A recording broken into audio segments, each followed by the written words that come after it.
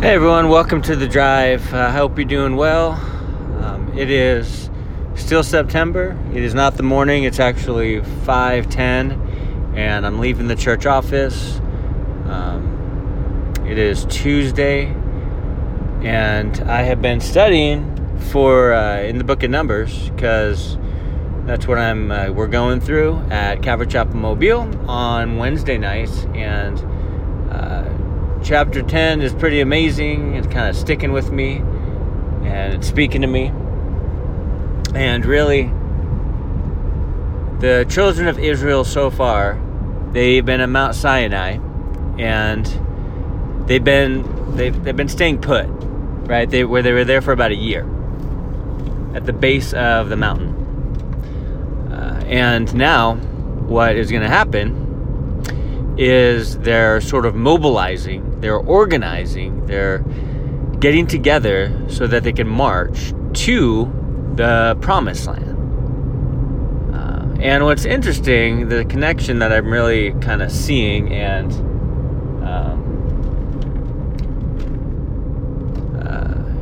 in the chapters, the first 10 chapters as opposed to chapter 11 and on, is that in the first 10 chapters, they're being obedient, right? That they're following the Lord. They're doing what He said. They're following His commands. They're doing everything according to His will. And they're staying put. They're in the same place. They're comfortable. But then they become complacent. And when they start moving, when they have to travel, when they have to pack up and go and be led by the pillar of cloud, that's when they start disobeying. That's when they start not listening. And so they start disobeying from chapter 10 on to 20, I think it's 22, where the whole first generation die out, being lost in the wilderness, because they don't inherit the Promised Land because of disobedience. It's continued disobedience that becomes the issue. And it's kind of like when we're going to new seasons, right? It's like, it can be difficult. You can be like, fight against it. I don't want to go to a new season. I'm good where I am. I want to stay put. I'm on the base of Mount Sinai. I'm good. So when they start moving, when they start going towards a Promised Land, that's when they start disobeying, which is interesting, because the promise is that they go to a land flowing with milk and honey. The promise is that there's a better life in this place that they're going to go, and they're going to do battle, and they're going to have victory, and it's going to be great. But the initial let's get up and go, that's where they start having an issue. It's hard, it's difficult to go from one season to another. Oftentimes it's like, I'm good. I'm good where I am. As me and my wife and my family have gone from season to season, sometimes it's easy to go from one season to the next. It's like, thank you, Lord, this season is over. Praise you. Awesome. You're an awesome God. Thank you for getting me out of this, right? Those are the easy times. But there are other times where it's like, but Lord, this season is great. Like, I'm good here. Like, I don't want to move.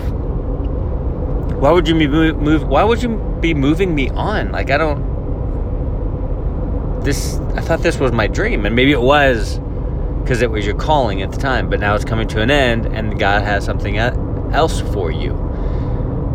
It's kind of like when I was a full-time assistant pastor at my last church for eight and a half years. It was a blessing. It was amazing. It really was, you guys. I was able to have the freedom to start new ministries, to run the ministries, to raise and disciple guys up, to take over and run the ministry so I can start other ministry. Like, it was just my dream. It was awesome. And I was able to, me and my family were able to survive on being a full-time pastor. And that is not usual. Like, that's not the usual circumstances, right? But that's what happened. It was awesome.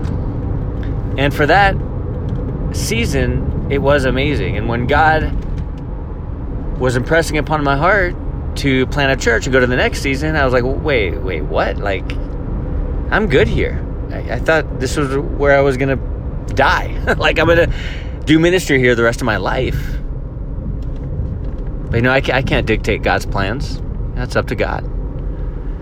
It's up to the Lord what he wants to do in my life and through my life. Like, it's up to him. And so he started changing my heart and getting it prepared for this next season. Just like the children of Israel were being prepared for the march from going from Mount Sinai to going through the wilderness to get to the promised land. God will change your heart. At first, you might resist. You might even disobey. Say, no, Lord, I'm good here. But God has his ways of getting your attention, getting my attention. And he'll change our heart and get it prepared for that next thing he has for you. But in the meantime, learn to be content where you're at. But also be open and flexible to God's leading if he decides to change a bunch of things. Or if he decides that season's ending and here's your next season. And if it doesn't look so appealing, still say yes to God. Because he knows best. His plans are perfect for you.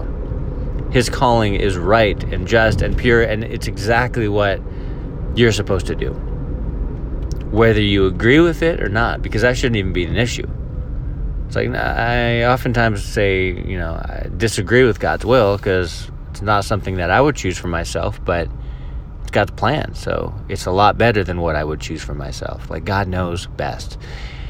And so, I don't know, this chapter 10 of Numbers has really got me excited for just going through it, digging in, teaching it, talking about it, and there's so much in there. I recommend if you have the time and